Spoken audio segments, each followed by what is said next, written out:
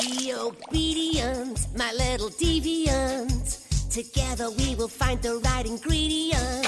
We will stir the goop that is the horror soup.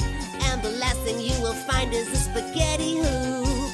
There's eyes and flies and anything that dies. There's a nasty surprise in every can. The year that rises, a soup we devise, and we boil up our horror in a pan. Horror soup, it's devilishly hellish. Horror soup, it's delicious relish. Horror soup, a fright feast to embellish. Bubble, bubble, here comes trouble, scream of horror soup. Bubble, bubble, here comes trouble, scream of horror soup. All right, so The Conjuring, 2013, Renesmee from fucking Twilight, like fucking Bella Swan and Robert Pattinson's child is in this movie right after Twilight, like right after it just started going off. I don't know why she kind of plays the same character too, doesn't say anything, doesn't do anything really, is kind of just there, but kind of bangs her head on a wall a few times. Oh, and this has nothing to do with Amityville. Well, I'll explain that. Will you though? This had nothing to do with... I will. I have paragraphs. I'm glad you have paragraphs because I was watching this the whole time. I thought it was going to be like a 2-second mention or something. I didn't see a house. I didn't see them mention it. I didn't hear like a single thing. So I hope you do have something. Anyway, thank you to Cheyenne, Brooklyn, and I Eat Calamari for donating on Patreon. I like the last name. I also eat calamari, so... I love calamari. I love that name. I'm just a little disappointed because Cheyenne and Brooklyn are sticking with the city theme. You got Cheyenne, Wyoming, and Brooklyn, New York, and then like calamari. You just think it's not enough? Yeah. Yeah. It's not unless you send Caleb and I free calamari. Oh, that's true. That's true. If you send calamari, Kim will retract her decision. Yeah, I'll retract it. I'll retract it immediately. So a new movie poll is up for January. The current theme is werewolf movies, and if you would like to get involved in picking and voting on the movie options and all that stuff, check out patreon.com/horrorsoup. Vote for your favorite horror movie for us to discuss on the podcast. This old thing. Yeah, so I'm Caleb. I have Kim here. I guess welcome to another Amityville episode? Ish. I mean... Ish? I'll explain. But ish. Heavy on the ish. When are we explaining? Are we explaining like now or later? I'll explain now. This is fitting. I have notes. I'm gonna legit read. Before we get into this Amityville episode, tell the people why this is still somehow an Amityville episode.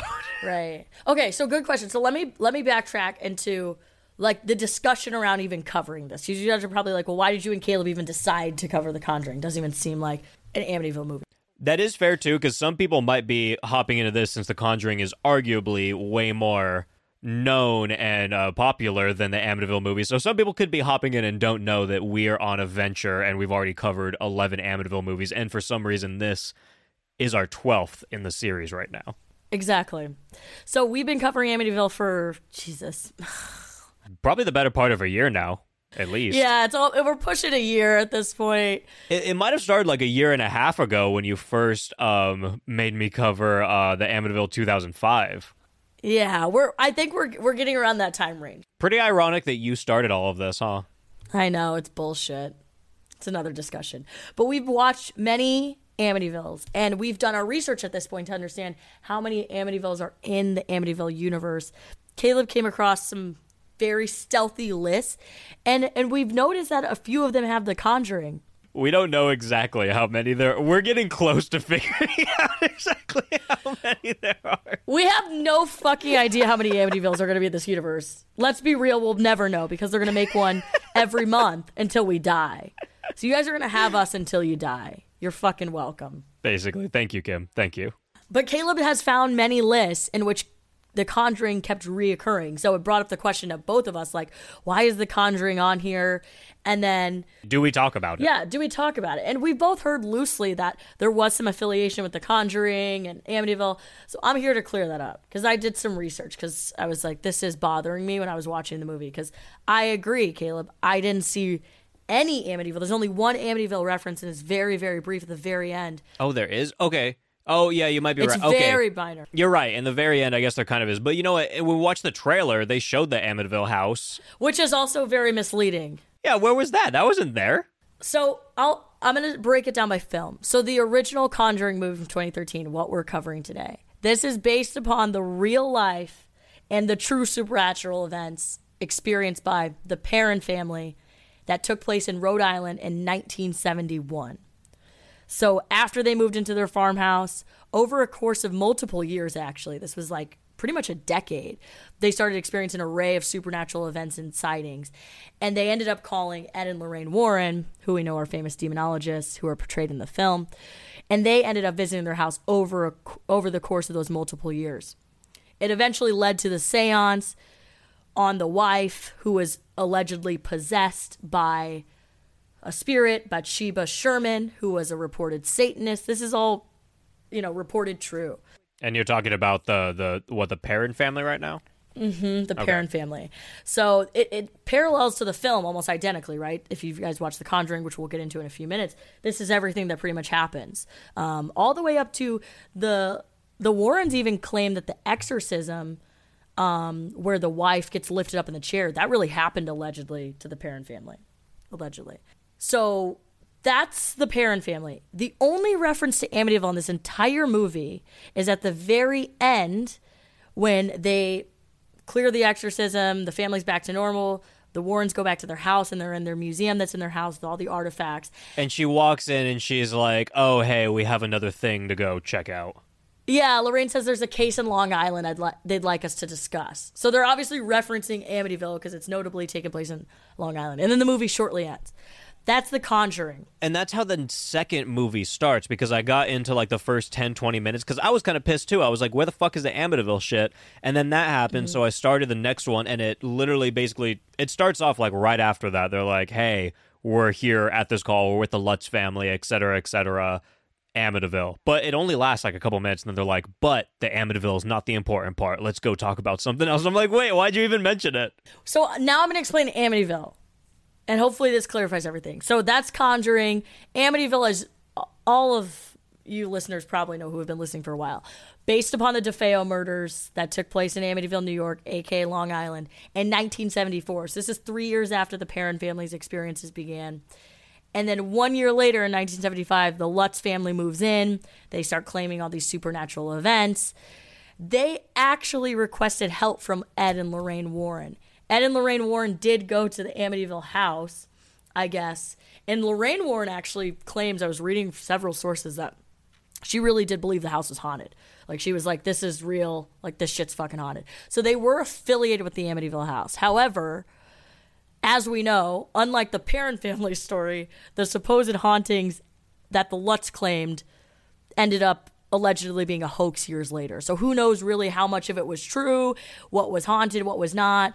Unlike the Perron family, the Amityville story is like really debated because it doesn't seem likely that a lot of that happened. There was likely some supernatural shit, but likely not to the extreme that they were making it out to be. But really, at the same time, doesn't that kind of bring up the question of, is anything that Ed and Lorraine Warren did? Yeah, is any of it true? And that's why I put in the Perron story, like, allegedly. Like, who really knows? It's all subjective. Like, if you weren't there, how the fuck would you know? You know? But you have to take it at face value. But even though, despite all the hoax claims, we know that those reports, along with the Perron's family story, went on to influence the Amityville horror film franchise, which has turned into this never-ending fucking dumpster fire that we're in. So, in sum, what I have chalked this up to is The Conjuring really has very little to do with Amityville, and Amityville really has nothing to do with anything. The only connection between the two is that they had the same demonologist.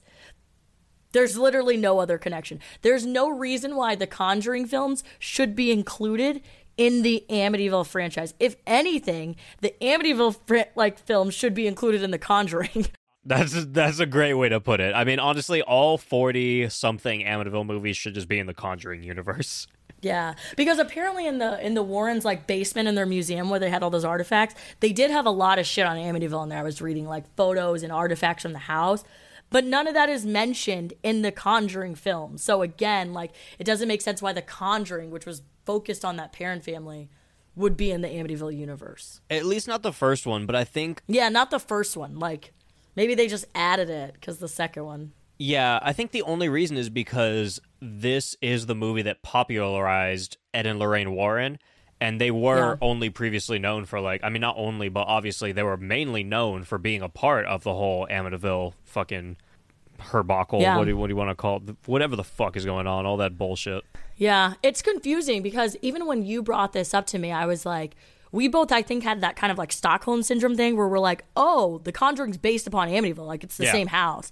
And it's not. It's not at all. Like, they're so different. So it's really convoluted. But think of them as two separate things. Same demonologist. Because apparently Ed and Lorraine Warren were always known for Amityville and whatnot, but they, quote-unquote, didn't talk about this one. This was the story that they, like, kind of kept to themselves because it was so terrifying and, like, really stuck with them and blah, blah, blah. And that's the message you get in the beginning of the movie where they're like, this is the story that they kept deep down, really stuck with them over the years, blah, blah, blah. Here it is. Mm-hmm. Mm-hmm. Yeah. So that's the history. It was actually pretty fascinating reading about some of the stuff and the artifacts that they had and some of the different cases. Like, I had read on it in high level, but, like, I never really went down a deep dive. But I was, like, destined to understand what the connection between Amityville and The Conjuring is, and it's very loose. What you're saying about the whole, like, the Amityville movies should have been part of the Conjuring universe, now that I'm looking at the timeline, we previously said that the 2005 Amityville was the resurgence of Amityville, but I don't think that's true. 2005 came out, Haunting came out, Asylum came out, and then it's Conjuring, and then after that, there's a million Amityville movies. There's only 2 Amityvilles in between. I still don't think that The Conjuring, like, I don't think most people, if you went down the street and asked them if they had any affiliation, would think they were affiliated. So I wouldn't even, I don't necessarily see that. But do you think it could be people just being more aware of Ed and Lorraine Warren and then looking into their stuff and then going, oh, this is easily the most known thing about them. It's the Amityville. Exactly. That's all I think it is. That's all I think it is. Did you ever hear anyone talking about Ed and Lorraine Warren before The Conjuring? No way. Not unless you were in that, like, unless you were in the supernatural studies. Exactly. So I don't know. There has to be some kind of connection with that because I used to think it had to have been the 2005, but there's only a couple movies in between that. And then right after The Conjuring came out, there's a million Amityville movies. Mm-hmm. You're probably right. I mean, and after 2 came out, there's way more. There's only 4 Amityville movies in between The Conjuring, the first one, and the next Conjuring, and then there's fucking like 30. It's a fair point. I mean, I think you're spot on when it comes to, like, people probably were more fascinated by Ed and Lorraine because to me they're the biggest fascination with all of these events. It's like hearing their stories, and I wonder if that's what happened. Now that you bring that up, I want to ask this question. I was going to ask you at the end of the movie, but since we're already talking about all of this anyway, I do wonder, do you think this movie would be like worlds different if it was still the exact story, but it didn't have the Ed and Lorraine Warren background in it? Like, for example, you know, like, I feel like this is, like I said, the first big thing that introduced them, and it was the first thing in the Conjuring universe also, so they kind of had to include it in the whole story. But if they didn't have all of that, you know, and like all the other Conjuring stories, I feel like Ed and Lorraine Warren are in them, but they're not like as big of a focal point as this one, at least from what I remember. I could be kind of wrong because I haven't watched all of them in a while, and I haven't even seen every single one of them. But if they didn't do all of that and they had them more as like a background character as I remember them in some of the other Conjuring universe movies, do you think this would just turn into like another basic haunted house thing, kind of like Amityville? I agree. And I did agree to the sentiment. Like, I had notes that I was going to cover later too, but I agree. Like, I think that Patrick Wilson and Vera Farmiga made the movie. They're the stars of the show, like, for sure. They're the stars of the show, and I have a lot of notes around rewatchability here, and I think they're really the only saving grace when you think about, like, replay value. Yeah. Like, they're the most captivating part of the film, and that storyline. Like, the actual hauntings and jump scares aren't the same after the 3rd, 4th, 5th watch.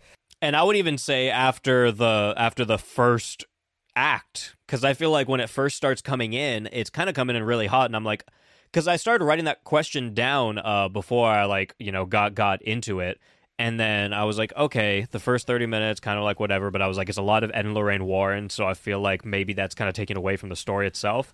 But then as it started going into it, I was like, oh, okay, this is actually doing some stuff on its own. But I'd say after maybe like the 45-minute mark, I felt like I'd already seen everything that I could have seen with the family. And then it just kept going with Ed and Lorraine Warren after that. And then I started thinking, yeah, if they weren't here, would this even be a good movie? At first I thought yes, but then I went back on it.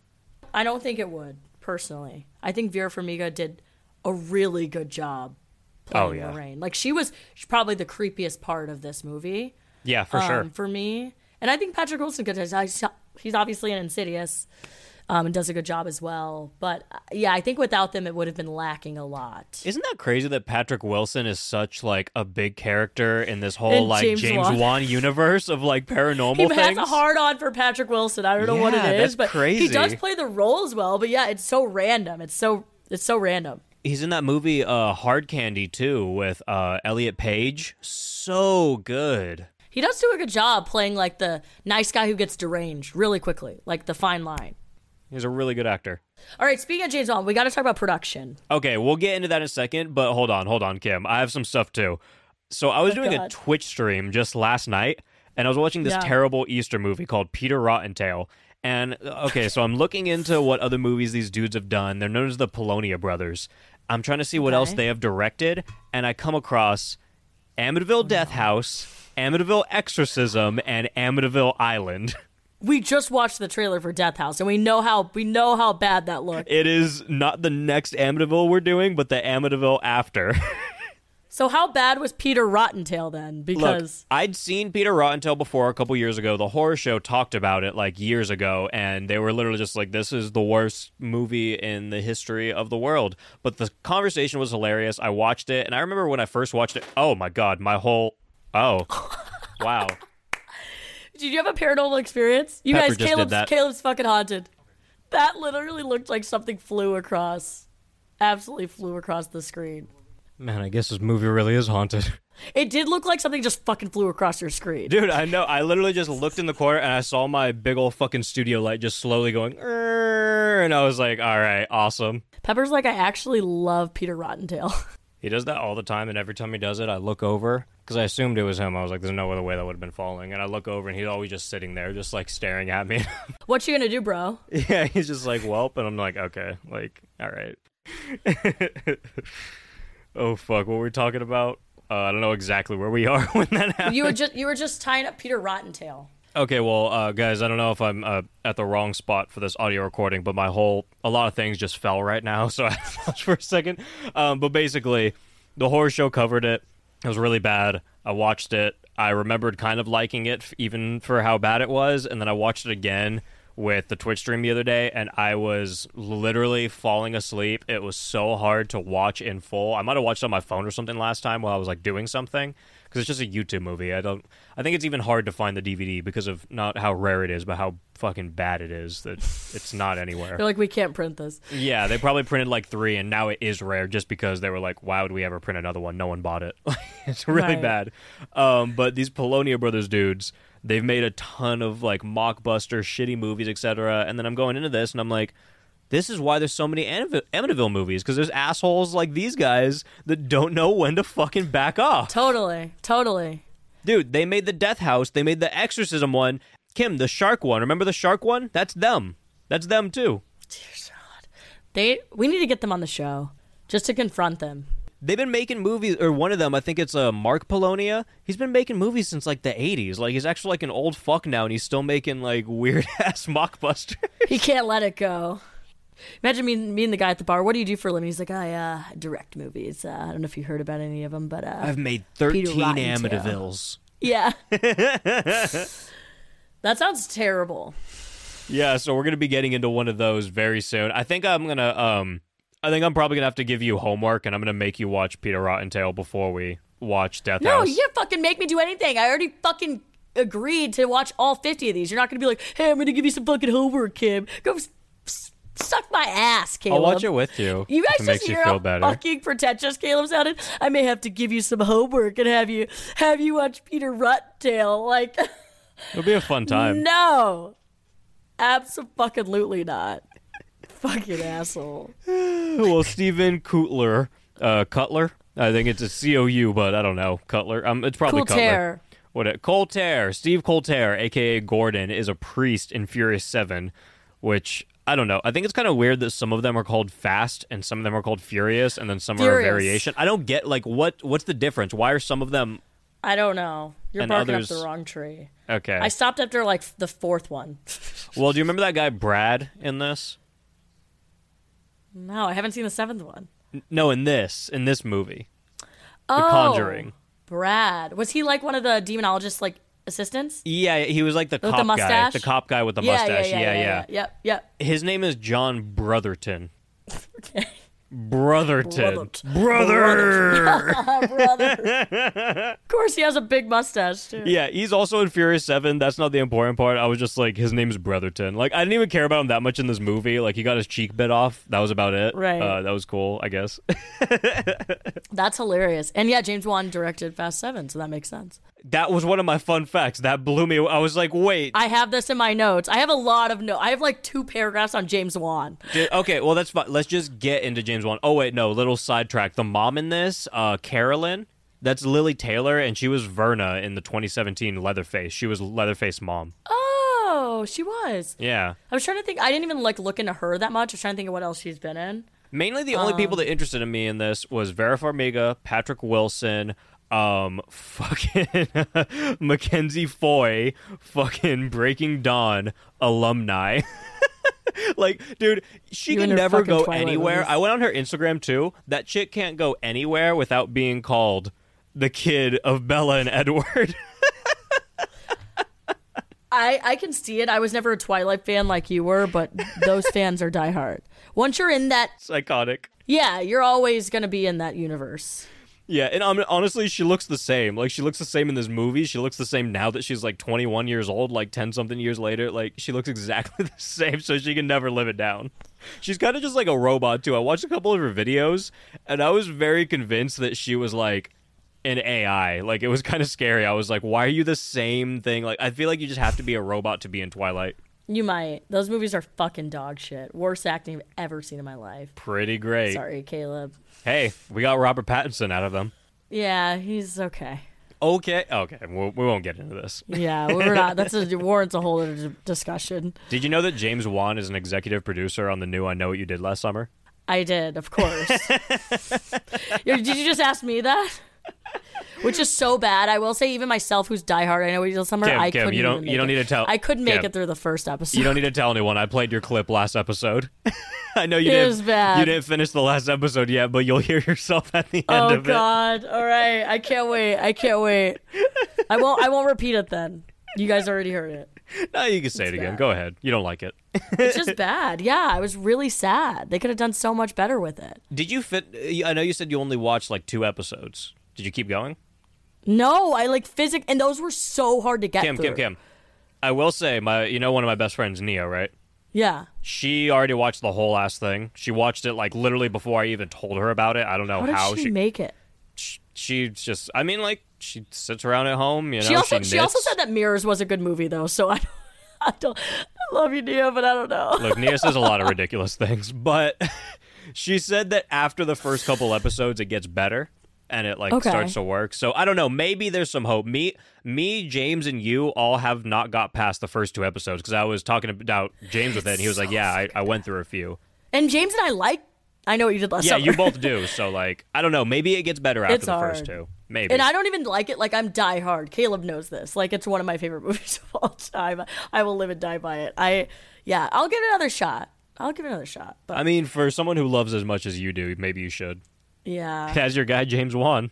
James fucking Wan. Can we talk about this guy? I have a lot to say. Yeah, what do you have to say about James Wan? All I really had about James Wan was the I know what you did last summer in the Furious 7 thing. At least for this episode. I mean, if you want me to talk shit about Malignant, I'll talk about Malignant for like another 15 Well, minutes. no, because No, we'll get let's keep into going, a let's whole keep going. hour-long debate. We've shit on Malignant enough. We've done it enough. I just want to talk about like budget, his catalog, which you talked about a little bit, but because I think like a lot of people, even myself, like we have an idea of James Wan's catalog, but I don't think we have like a really good sense of what he's done and how he's still doing what he's doing. I think that's the question I had. It's like the perception I have of James Wan is like he's like a Michael Bay, like He's had a couple of good movies, but then a lot are trash. But he has all this money, and he keeps fucking making these movies. Like, how and why? And then all the ones he does have, they all have the same basic structure. Like, you could watch a movie and just tell you're watching a James Wan movie. James Wan movie. Yeah, there's a clear aesthetics. I'm glad you said that. That's a lot of what I have. So, okay, let's talk about Conjuring. So, budget for this movie was $20 million.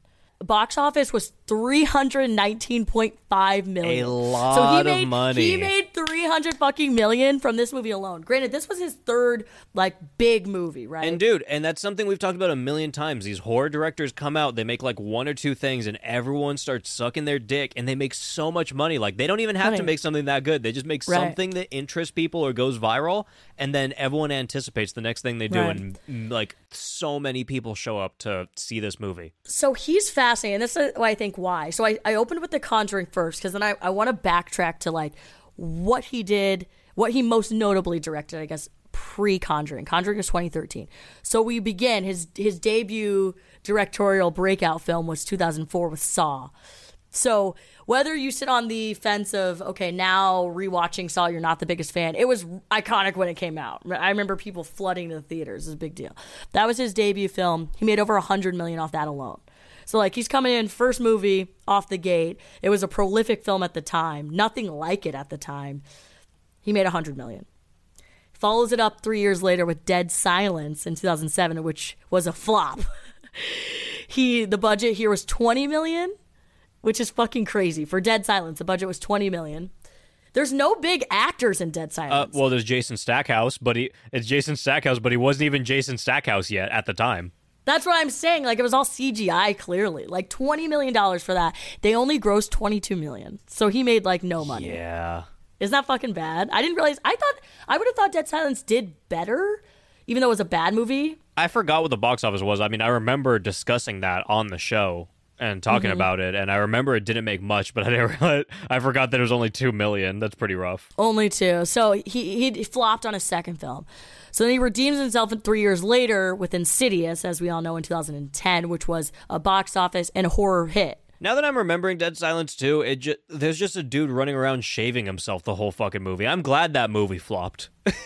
Yeah, I mean, it's not a good movie. I understand why critically it flopped, but you would think the director of Saw, like, I think he just had such a high fucking budget. I think he just spent too much on CGI, because if he didn't spend any money on CGI, he would have made a decent amount for this movie, but he fucking didn't. So, whatever. He comes out with Insidious 3 years later, redeems himself, made $98 million off that. And I remember Insidious being good. Yeah, Insidious is a good movie. Like, I still stand by Insidious. So from these three movies alone, Insidious, Dead Silence, Conjuring, he's already made $500 million. Like, this guy's, like... And he's not netting all that, but he's made a fuck ton of money. Yeah. And he's just putting it back into film. So this is why now, if you look at James Wan's catalog, you see movies like Fast and Furious 7, Aquaman, Malignant. Like, he's just doing crazy shit with his fucking money. Like Michael Bay, like a lot of these big actors who like to do the action, the CGI shit. His movies have grossed like $3 billion, I saw. Like, it's stupid. Like, he has so much money. I mean, Aquaman made an outrageous amount of money, I'm sure. And So that movie much money. fucking sucked. I didn't see it, but I heard it was so bad. Dude, and James Wan wrote the story to that too. But then I looked at the IMDb on that like today, and it was like a 7.5. And I'm like, no one had that energy for that when it came out. Like, it definitely was not a 7.5 movie. I saw that movie. It fucking blew me away with how terrible it was. Yeah, so, and I think a big part of this too, and something you mentioned a few minutes ago, was like James Wan's aesthetic, right? Like, you can look at a movie and you can tell that's a James Wan film.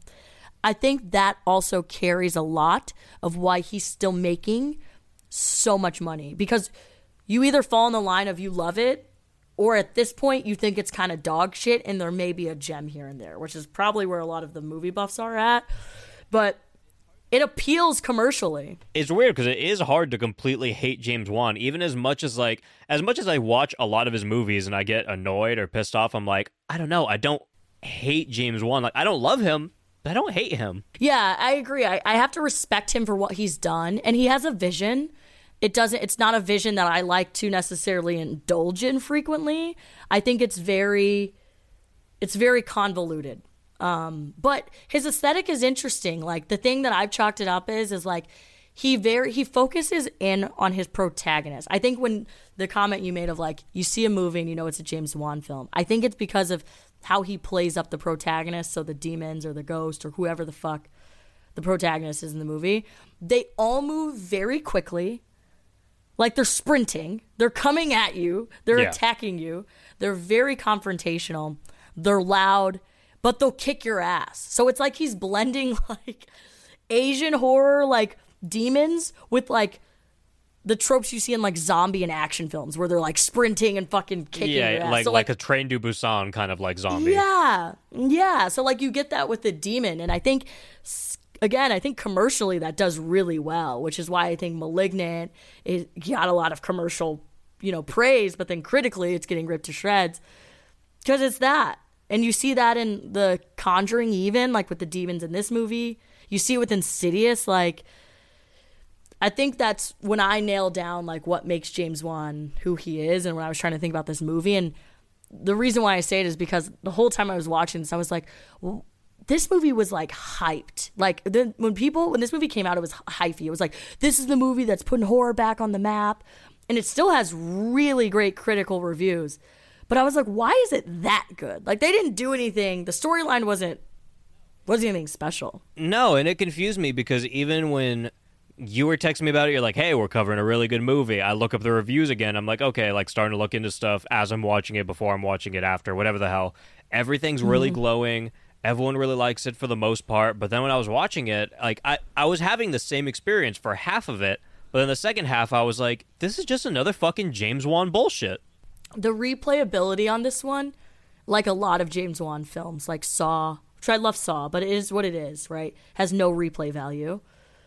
I think the replay value on this one is low as well. Like the jump scares that made this in theaters that were terrifying are like not that scary. They're not as good anymore. Like, I mean, here, this says it enough. I saw this in theaters in 2013. I've never seen it again until right now when we're covering it. And I think what like Insidious did, which came out before this obviously, and this one is like, those were two of the first movies, like recent movies where the demon was like in your face. And like just like right there, very confrontational. And I think it worked for these two. But I think now I feel like we're a little bit desensitized to it. So I think it was also shock value. I think that's also what made this a little bit of what it was. Well, it's another thing where even though this was a 2013 James Wan and like Saw was what, like 2003 or something like that? 2004, yeah. Yeah, like you said, this is still one of his earlier movies. So like we're still getting used to what James Wan is doing and whatnot. And it wasn't like as repeated at this time, like you think of 2013 as not that long ago, but I guess in terms of James Wan years, it kind of is. It's a while ago. Like those were his, like he had 3 big movies and they were all 3 years apart, and this was one of them. Yeah, this was also written by Chad and Corey Hayes. They seem to always write together, and they wrote House of Wax 2005 starring Paris Hilton. Such a great movie. Also, critical success. Chad Hayes was in Death Spa from 1988, which is actually a movie I really like. I don't know who he was in there because there was so many. He was in it. Okay. Yeah, there was so many people like exploding and other things happening, but he might have just been a random fucking like workout dude or something. I don't know, but he was in that. Interesting. Interesting. I didn't even look at who wrote this. And also, this was the 20th highest grossing film to come out of New Line Cinema, which, I mean, I believe it. It is kind of crazy. Like, I mean, as much shit as we might talk about this, I mean, making $322 million off of a horror movie is pretty crazy. I mean, the highest New Line Cinema movies are Lord of the Rings for the 1 and 2 spot, and then number 3 is It. But, It made crazy money. Yeah, I mean, here's the thing. Like, I personally talked about this before. I by no means really have a lot of shit to talk about this movie. Even the things that, we just discussed, like, these are just, like, me trying to rationalize why this is the way it is. I don't think it's a bad movie at all. I don't either. I think it's solid, but I think it's just solid. Like, I don't think it's anything above it. I used to have a totally different opinion. When I first saw this, I thought it was terrifying. I was like, I agree. This put horror on the map. And now when I rewatch it, I'm like, am I missing something? Like, I also feel like we're in such a divergent era of horror that it's hard for me to relate to this, but I don't know why. It's just the theater craze, James Wan knows how to put on a good theatrical movie. That's true. Because did you see Malignant in theaters? Because I didn't. I couldn't remember if you did. Someone saw it in theaters, and I they were saw like, it on a projector screen in Bree and Mig's backyard. It was me, Migs, Bree, and Nia watching it. my friend Chris saw it in theaters. We met up because he's a huge movie buff, and I was like, we've got to talk about *Malignant*, and I was like, I fucking hate it, and he was like, oh, he's like, what? He's like, and I was like going off. I was like, yeah, I thought it was fucking terrible, and he's like, did you see it in theaters? And I was like, no. That doesn't make a movie a good movie. I'm like, that doesn't make a good movie. Yeah, right, it makes that it a just good makes experience. It yes, like I can't take that experience from you if you had a fun experience in the theater, blah blah blah. But that doesn't make it like a good, amazing movie. I agree. I totally agree. I wonder how many people saw it in theaters versus not, because I don't know. Everyone that I know that saw it, I think we all just watched it at home and we pretty much all hated it. Probably because it came on HBO Max really quick, so I bet a lot of people were, and we're still in COVID times. I think it was HBO Max the same time it came out in theaters. So I remember seeing this in theaters. I remember, and we talked about this because we watched the trailer earlier on this. I remember when the trailer that was popularly advertised came out. It was not very exciting. Like, it was the mom playing the hide and clap game, and that was it. And I remember thinking, that movie looks really fucking stupid. I had no interest in going to see this. And it was like, I was home for that summer from college, and a couple of my guy friends were like, we're going to go see it. Do you want to check it out? And I was like, fine, fuck it. Like, I'll go. And I remember in the theaters, like, deeply regretting that decision because I had the total opposite. Like, I was shitting my pants. And everybody in the theater was shitting their pants. Like, the scene where you first see the demon on top of the wardrobe, I remember everybody in the theater, like, gasping in that moment. But it was a totally different experience when I rewatched it years later at home. I was like, this wasn't scary. Remember when everyone first saw Paranormal Activity at theaters and there was all those, like, commercials and everything? They were like, this is the scariest fucking thing ever. Like, theaters do give people a very different experience watching a movie. They do. They totally do. Talk about great advertising on their part, though, with Paranormal Activity. I remember seeing that. I remember like, oh, we got to go fucking see this movie. Yeah, I mean, like, they advertised it amazing. Me and James talked about it on the episode we did, but, I mean, I saw the trailers and stuff, and I was like, I got to go see this. And I was fucking pissed when I saw it. I was so confused. FOMO. Right. And then I started to think, did they pay people off to sit in a theater and jump? Because they fucking did. No, they didn't, because it was just the editing of the trailer. We figured that out because we paused on the trailer and we were like, there's so many people that look so fucking bored in this, but they focused in on like one or two people that are like, oh my God. Yeah, it was pretty bad. Okay, so back to Conjuring.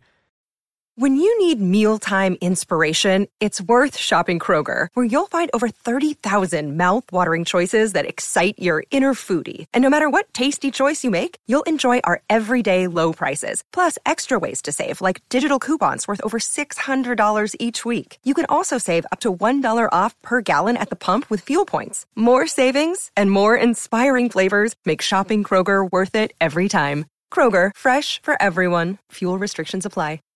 Conjuring came out in 2013 and had an 86% by critics on Rotten Tomatoes and 83% by the audience, an IMDb rating of 7.5, which is the same as Aquaman, which I really just don't get those scales at all. Okay.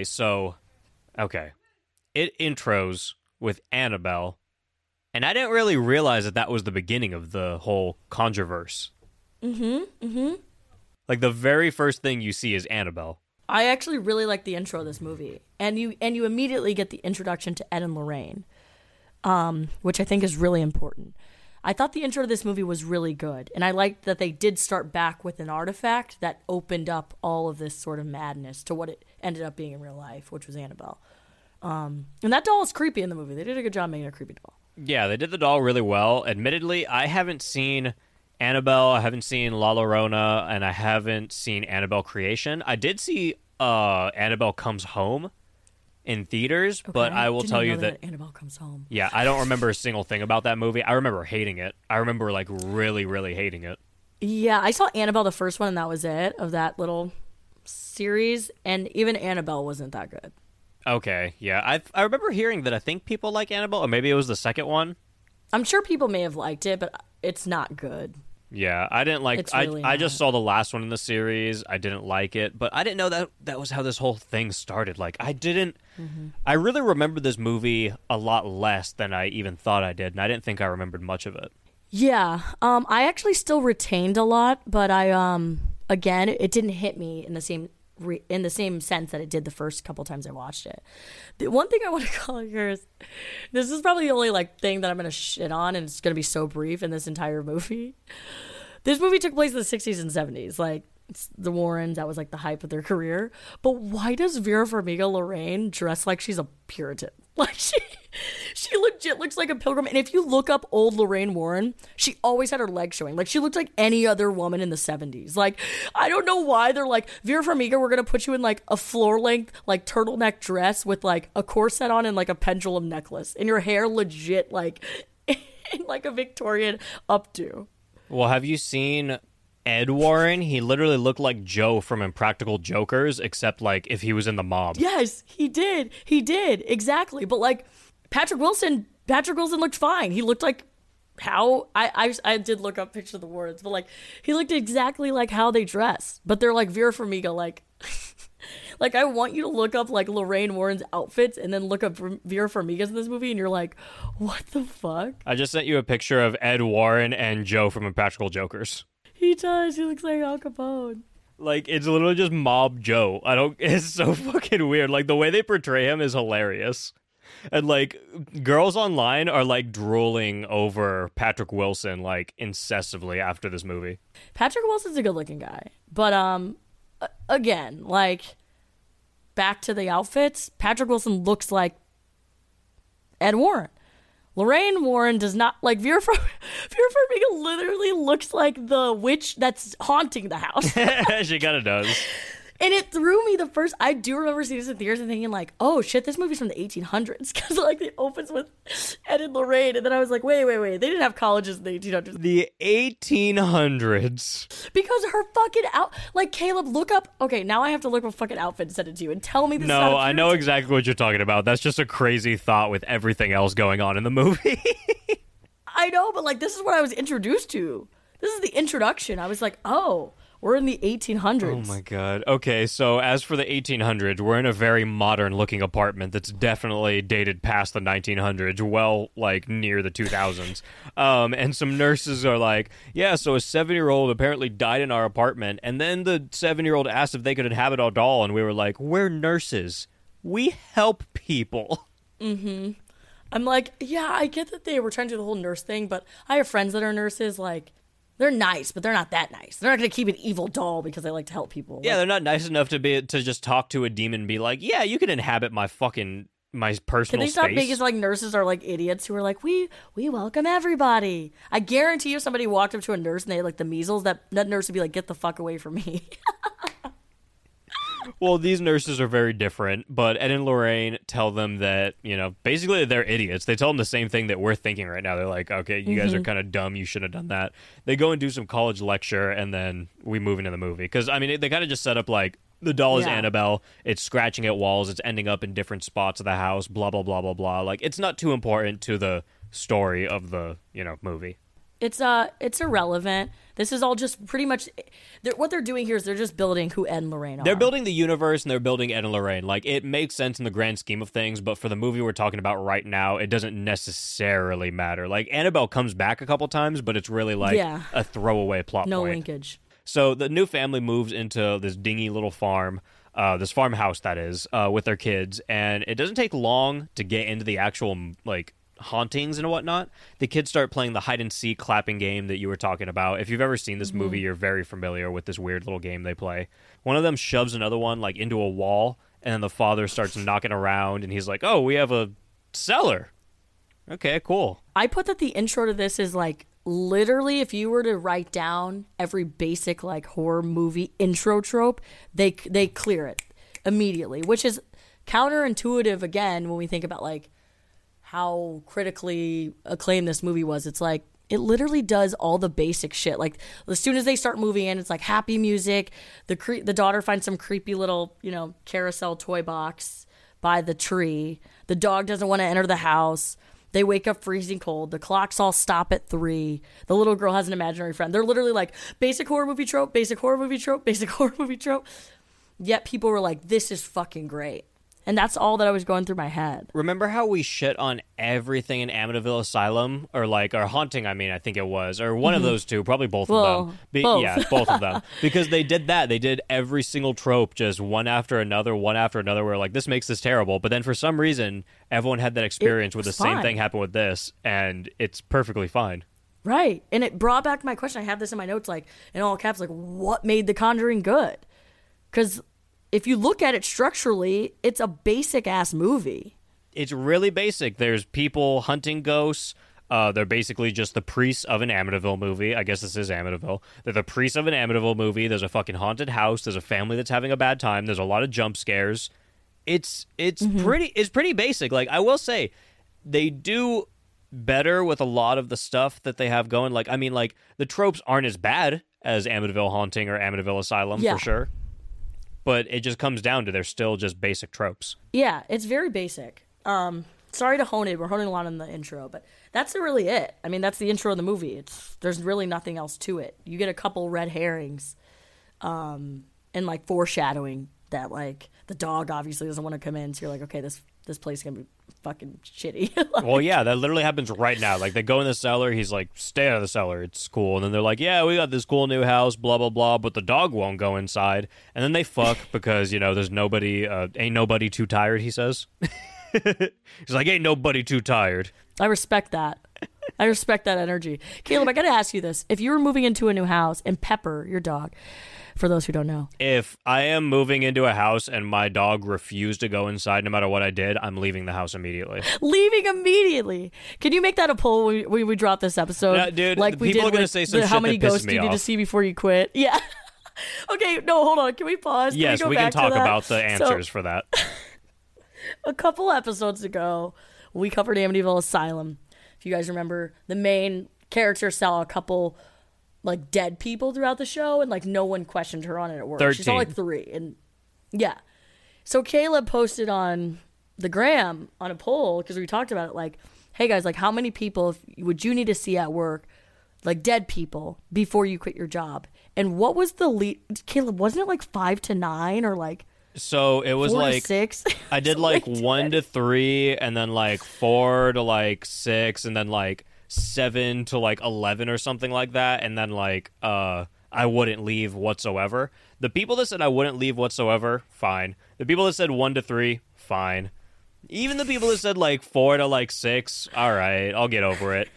You people that said you will stay there until like it reaches like 7 to like 11 or whatever the fuck it is, like, and then you would that leave. is such like a specific number. That's so many that like that means that you fully believe in ghosts, but you're just letting way too much happen until you leave, and that's a problem. Right. It threw me. Caleb said it to me. He's like, all right, I'm really fucking concerned about our viewers. Yeah, I don't get it, really. It's kind of weird. Y'all are all suspect at this point. I don't get the logic. We need to do this poll. If your animal wouldn't come into your house, would you move in? Obviously, Caleb and I would say, fuck no. I have a gut feeling after the last poll, a lot of you guys are going to be like, sure, I'd stay there. Yeah, they probably, and obviously it didn't go over well because the next day they walk outside, their dog's dead. Yeah, immediately the dog dies. It takes 5 minutes. It made me fucking sad. Immediately the dog died. I was like, shit. They came out of the gate with the dog dying. Usually it's like a slow build when the animal dies. Nope, they're like, dog's dead 24 hours later. Fuck Roger, because when they're looking out the window, Carolyn is all like, hey, we should like get her inside. And he's like, no, she'll be fine. She has a chain on her. And I'm like, this is your first day at this house. It looks like you're kind of in the middle of the wilderness. How do you even know what animals are out there? And if your dog can't, what if your dog gets like some random wild animal runs up and then your dog's on a chain now and can't do anything? Like, that's bullshit. But he's trying to fuck. That's all he's trying to do. He's like, ain't nobody's too tired. I mean, it's true. He is trying to fuck. So, but these, again, we're still on the intro, but... Well, okay, let's move on. We cut back to Ed Warren. He's in his home. He's being interviewed by a reporter who's basically saying, hey, man, why do you have all these demonic things in your basement? You probably shouldn't have these here. He's like, it's fine. And then his daughter runs in, and he's just like, you got to stay the fuck out of here. Don't touch anything.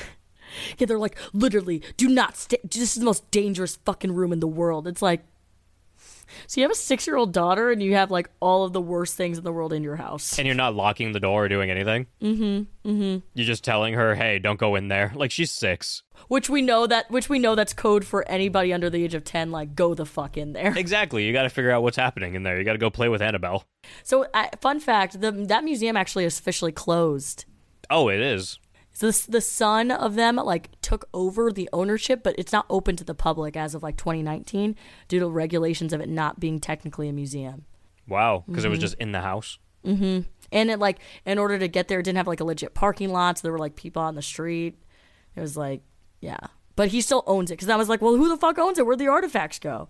The son is still overseeing them, because they're both dead. They both died, Ed and Lorraine. Yeah, Ed, he died like early, like 2010s-ish, I think. Oh, it was 2006, okay. Yeah. Then Lorraine, she died 2 years ago in 2019. 2019, yeah. I did see like some making of, but it was when Lorraine was still alive. I think it was the son showing off the room, and he was like, I'm going to open this one time.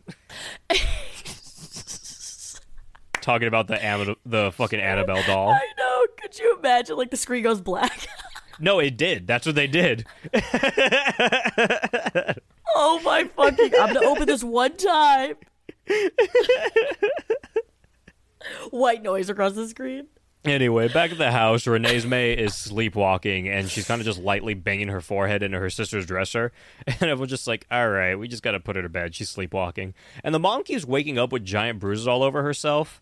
And remember when the dad thought that he was, like, fucking her too hard? Or when she thought the dad was fucking her too hard? She was like, what'd you do? Look at this bruise you gave me. Yeah, it's like a...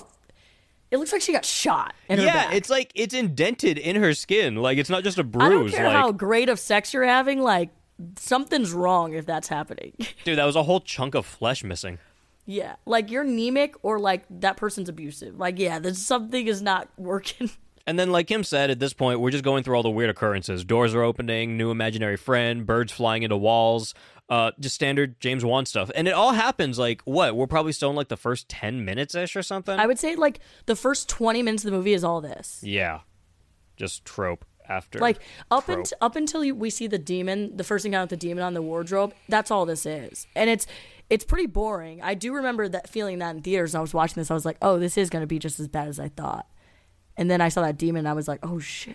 I don't know, like, that little asshole hands her mom the mirror, and she goes, when the music stops, or the little, like circus fucking mirror thing, like Jack in the Box, whatever the fuck it is. Toy box. Mm-hmm. Yeah. She's like, when the music stops, you'll see him in the mirror standing behind you. I was like, oh, fuck. And then she's doing Rory, it, and then her kid jumps behind her, is like, boo! I was like, I'd punch you.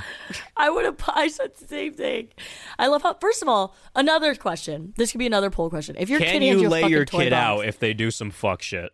yeah, but also, like, if your kid is like, hey, mommy, this person's going to appear behind you if you look at this box, I would not be like, okay, I'm just going to sit the here. fact that she's I'd be like, nope, oh, yeah, sure. Nope. No? How about no? I would immediately, like, go outside, put that fucking box on the ground, take a fucking baseball bat, and whack it to pieces. I would destroy it immediately. I'd destroy her room. Smithereens. Like, absolute smithereens. And then I'd yell at my kid. I'd be like, don't ever fucking send me off like that. Don't ever talk to me like that again. I'm not doing that I'm your shit. fucking mother, okay? So they start playing hide and clap again. You know, it's basically Marco Polo, but they have a blindfold on and they're like clapping instead of Marco Poloing. And she asked for a third clap from her daughter, her being Carolyn or whatever. And we as the audience see some, and I will say, pretty terrifying arms pop out of like this little Narnia Lion Witch in the Wardrobe looking closet. And it's claps. Literally the Witch in the Wardrobe. Yeah, and it claps. And then we hear breathing, and she's like, I hear you. I'm coming over. I hear you. And then you just hear like some shuffling in the other room. She's like, haha, Mom, you're so stupid. I was in the other room, idiot. She legit pretty much says that. Dude, she roasts the hell out of her mom when she comes back. She's like, haha, you're the dumbest person I've ever seen. Also, this term hide and clap didn't sit well with me. It sounded sexual. Like, you want to hide and clap? That's all I was thinking about. Clapping. Like, you trying Oh, God. to hide and clap? Or Kim, you sounds like a game you'd play in middle school. Kim, you trying to play some hide and clap sometimes? It's Yeah, it's where you hide in a when I get up to closet, you Cali. clap your cheeks, and I walk around looking for your ass with my metal detector. Who needs 7 minutes in heaven when you have hide and clap? Maybe I'm too inappropriate for this, but that's all I was thinking about. When they're like, hide and clap. I was like, seems a little sketchy. That just sounds like any porn video where some chick is just like sitting like under a sink with like her ass poking straight out and she's hiding. She's just waiting for the clap. I don't know if the clap is Hide like, and clap. you know what I mean? Like which clap? I'm dead. I'm fucking dead. Oh Sorry, my guys. God. That had to be mentioned. That's so fucking funny. Let us know if you've played hide and clap before. Okay, so you know what? This next scene, though, this is when I thought this might have been an amazing movie. Like, an amazing movie. Because everything that happens from Christine's leg getting pulled to her looking under the bed, getting her POV, her seeing something in the corner of the room. That's creepy. creepy. That shit was creepy. Dude, it gave me You want to know something? Chills when she's like it's standing right behind you. Like that shit was scary. Dude, when she was because her sister wakes up, she's staring at the corner of the room, and it's just dark, like behind the door, Dark. like just dark, like you can't see anything there. It's just shadows. But she's just staring at it, and she's like, "It's fucking staring at me. I'm looking at it." And then her sister like walks up over there, like not much happens, and she's like, "What?" And then she's like, "No, that thing's right fucking behind you." The door slams. I'm not kidding. Like a tear came out of my eye because I was like, "This is actually like, dude." I had chills down my body, and I was like, "This is kind of crazy." Because I actually, honestly, legitimately have not felt that in years from a horror movie. That freaked That's me how the I felt fuck in theaters. When this shit happened, I was like, oh shit. I took back every feeling I had about that trailer because I was like, oh, and I remember the sense of like, you know when you're in a movie and like something good or something scary happens, everybody has the same, you can just feel the vibe change in the theater. Whole tone change in the theater. And you can imagine seeing that shit in theaters. Like, that shit was terrifying. That was filmed and acted perfectly. Yeah, and it's so weird, too, because I feel like even that daughter's acting, like, it got so much worse after, and, like, nothing... It made me really sad because this was, like, the height of the movie for me, and it was pretty early still, like, probably 30-ish minutes in. Yeah, we're at, like, the half-hour mark. This was when I texted you, and I was like, oh, I might be taking all this back. Like, this might be really fucking good. Because it really sent chills down my spine. It was done... really, really well. But then everything after that, nothing ever got me to that point again in the movie. So that's why I was pretty disappointed. The demon on the wardrobe, on top of the wardrobe, which was right after. I think it was like the scene after. So when I watched it this time, I was like, I like laughed because I was like, it was funny, right? Like it looked goofy. In the theater I was in, there were like blood curdling screams. Like I remember like people shitting, and I remember shitting myself. But when I rewatched it, I was like, that's just kind of funny. The way it's like crouched on top of the wardrobe and it like jumps down. Yeah, it definitely didn't hit as well the second time. Like it looked like fucking just Hulk Hogan standing at the end of the ring, like about to pounce on someone. But like it was Reagan from The Exorcist. Pretty much. And it's legitimately the Narnia closet, like you said. It's the Narnia closet. I swear to God, that's the same fucking closet, dude. Same closet. It's crazy. The doors open the same. The clothes, they push back. But anyway, I think that was like my high point of this movie. Like I liked other things, but I never liked anything as much as that scene. Those were probably the that's the creepiest moment of the movie. Yeah, for sure. So creepy things continue to happen, but you know, raise your hand if you died of laughter when Carolyn got pushed down the stairs. I did, because something about Carolyn kind of bothered me. Yeah, I don't know what it was. I don't really like her. Yeah, like, I wasn't mad she got possessed. Let's just say that. They were trying to make her, like, a loving mother. Like, they didn't do anything to make her seem like a not loving mother, but I just got, like, weird vibes from her the whole time. Yeah, something about it. It wasn't it. Didn't sit right. Yeah, no. So, yeah, I did kind of chuckle when she got shoved down the stairs. It was pretty, like, she fell down, like, 15 fucking flights of stairs and, like, tumbled and, like, ate shit. She was kind of gotten fucked up the whole movie. Like, she didn't have it easy. Well, I mean, she is the, yeah. So anyway, she goes down the stairs. You know, she just has, like, some weird occurrences down there. Like, the lights turn off. She freaks out. She sees, like, a ball tapping around. And then, like, Rory says something to her. I think he says, do you want to play hide and clap? Which now, I can't stop thinking of that in the way that you said it now. Now it sounds fucking hilarious. That's what I'm saying. Rory. And we never see Rory. We always see women. So it's like, who the fuck was Rory? And why was he trying to play hide and clap? Hold on. Rory is someone.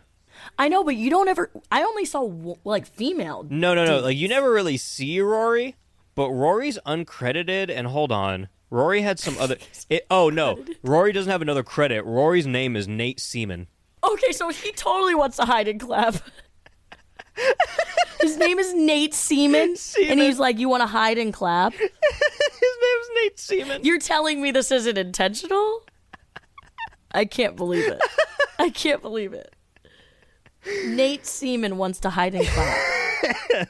Say that out loud and tell me that this is not intentional. That's all I'm saying. Anyway, did we mention that the father left for Florida for a week? Wait, what? Oh, he did leave, but did he go to Florida? Is that where he Yeah, went? because he gets a call and he's like, oh, that's half of what my rate usually is. And they're like, well, you want it or not? And he's like, oh, all right. And then Carolyn's like, where you going? He's like, I gotta go to Florida for a week. I totally missed Florida. I knew he was leaving for work, but I missed Florida. But yeah, he just dips. It doesn't seem like he's gone for a week because like 2 things happened, and then the next scene, like he's back, and I'm like, that was a week? What happened in that week that he was gone? Yeah. Because everything in this happened so fast that I feel like all the haunting and shit happened over the course of like a day or two. But if he left for a week, like what was happening that everything was like on such an upward trajectory the whole time we saw it. So I'm like, did it slow down during that week? Well, hide and clap. Yeah, well, They were doing that while he was gone. they were just playing hide and clap the whole time. Mm-hmm. Whole time. Yeah, that's a good point. It definitely felt like this movie was over the course of like 3 days max. Yeah, the timeline was a little off when it comes to that whole thing. But yeah, that's when the whole closet pounce thing happens. After that, Ed and Lorraine College presentation is happening again. It's the only thing that makes the movie The Nun slightly interesting because Ed intros speaking about this French-Canadian man whose name was Maurice. And he's like, oh yeah, he was a normal guy, but he spoke the best backward Latin possible when he was possessed. And then in The Nun, at the very end, they put that presentation into like literally the very, very end of the movie. And there's this character you follow the whole time. His name is Frenchie. His nickname was Frenchie. And they're like, oh yeah, this was that guy. So that's how they like tie the nun into The Conjuring. I didn't even catch that. That's the only way they tie the nun into The Conjuring. But it's kind of fucked because I feel like the timelines were off too because they're like, oh yeah, he was married and he tried to kill his wife, blah, blah. Maybe I'm not remembering the end of The Nun right, but I remember seeing that 3 times and I don't think it was even implied that he went and married her or anything. I feel like it was like a week after that he got possessed. That was the vibe I got from the movie. And in this, it seemed like he was married and whatnot. But if that's what was happening in The Nun, he was just like, he was single, living in a fucking house on his own. And his love interest was Vera Farmiga's daughter, who was like the main nun chick. So I'm like, that doesn't track. Yeah. I thought that made The Nun cool, but then when I think about the timeline, I'm like, that makes it even stupider. Nun was so fucking bad. Yeah, but we won't keep going on The Nun. Whatever. After the presentation is over, Carolyn meets up with Ed and Lorraine through some mutual friend, which I don't know why she has like some young-ass college friend, but I guess she does. They just moved to this town, too. Whatever. Well connected.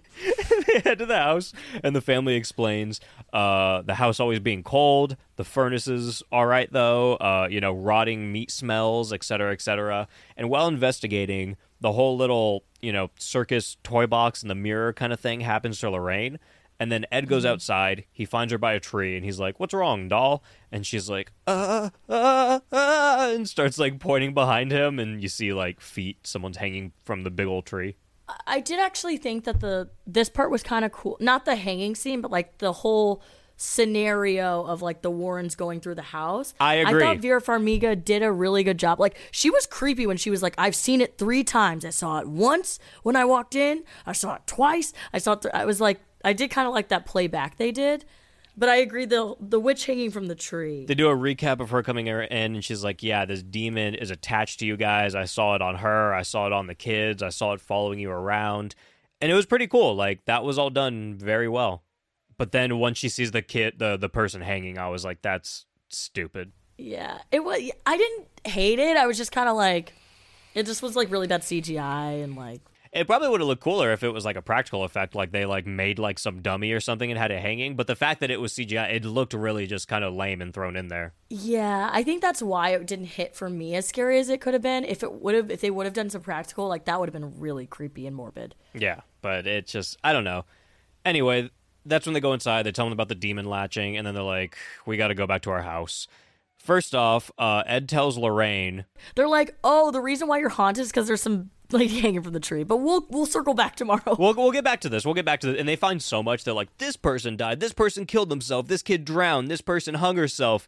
They're like, this person killed herself here. This person killed herself there. Kid got lost in the woods. And I'm like, oh, that's a lot of things that happened at that house. They're like, no big deal, though. And I meant to look that up. I meant to check to see if all of that was true.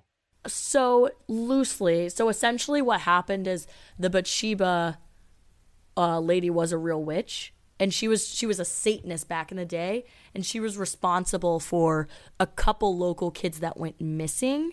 One specifically that drowned. And then one person that possibly hung themselves as a result of like their kid drowning. So it was like loosely essentially based upon like essentially her causing a bunch of kids to fucking die. So it might not have been like 9/11. I didn't mean to say 9/11. 9 or 11 things happened at that house. Right. But at least like 2 or 3 things happened there. Yeah. Okay. Yeah, I don't think it's an exact 1-to-1 match, but yeah, it followed it pretty much the same as if you were to read online. And I didn't look up any photos of that Bathsheba lady, but I'm sure she was creepy as fuck. Yeah, I watched some recap stories of like the whole tale of itself. I just didn't look into those specifics, but I did find Roger Perrin's Twitter. He has like 15 followers and he has like 12 posts, and some of them are just like him and his family. He's like, this is us then, this is us now. It's just like dad posts on like Twitter, and then it looked like he stopped. He did it for like maybe like a year and put like 12 posts out, and then he gave up on Twitter. But How old is he now? I don't know. He has to be like 80 something. He looked pretty old. That's hilarious. Or maybe even like 70 something. He might have been a little younger. That's hilarious. Yeah, but he has a Twitter. It only has like 15 followers, but it's there. Good for him. Good for him. And apparently Carolyn and Roger are still married too.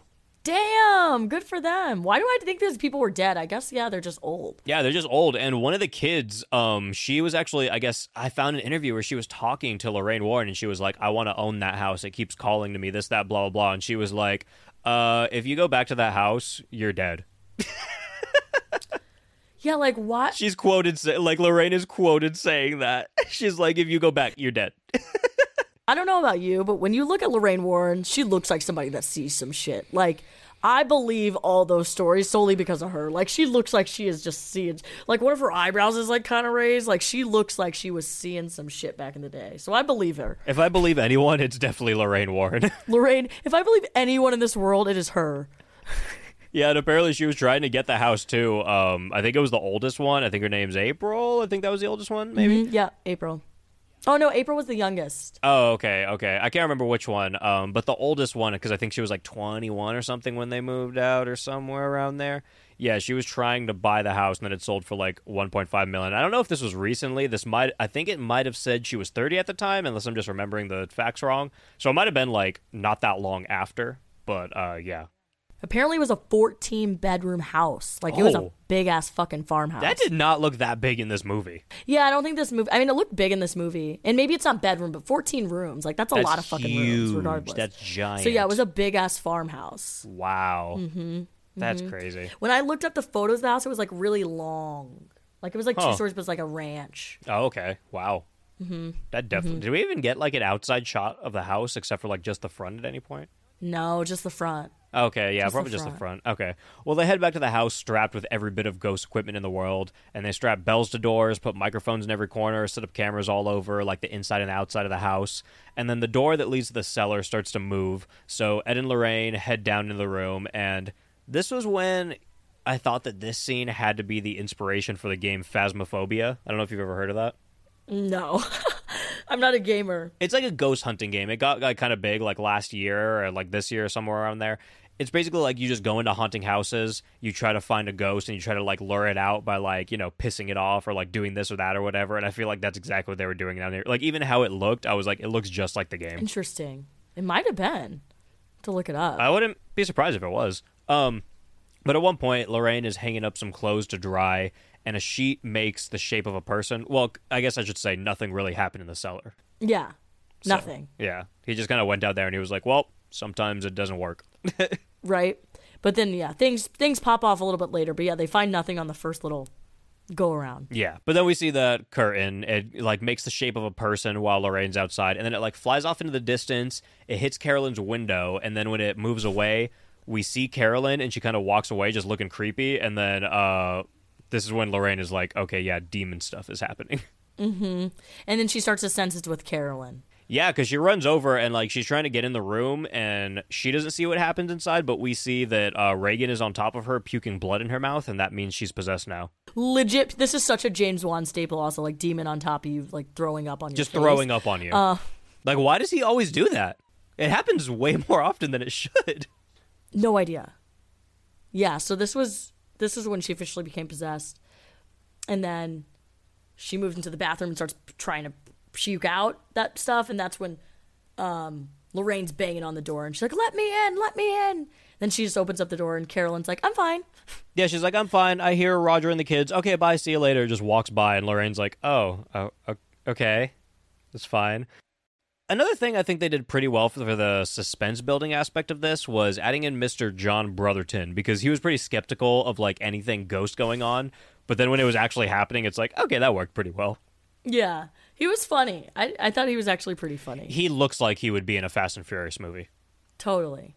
He looks like he'd be the star. Very misplaced for this movie. He ends up seeing some chick who screams, look what they did to me, in his face, or look what she did to me, or something like that. She's like slit wrists. Yeah, exactly. And then after that, another small ghost chick starts like walking through the hall, and then a ghost starts following Cindy into her room, and they're like, what's happening? Roger's just like, what's going on? And Patrick Wilson just basically says, hey, that ghost is following her.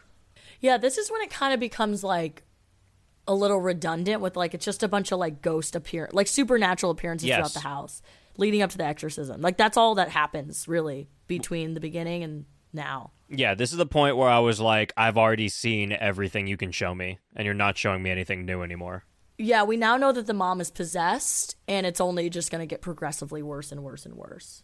Yeah, it kind of drags.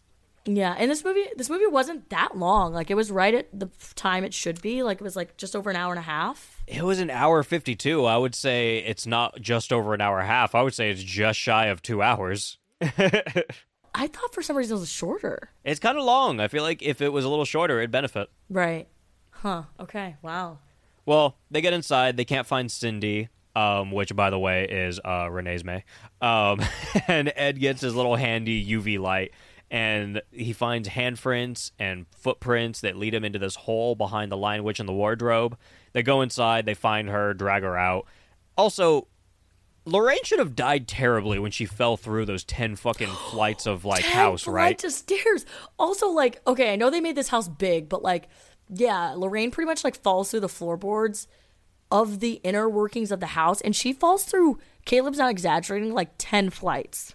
Like, she would be, it's like some Matrix shit. Yeah. You know what the Matrix, when they're in the fucking, the bathroom, like in the walls, they fall through all that shit? I thought she was falling through a fucking elevator shaft.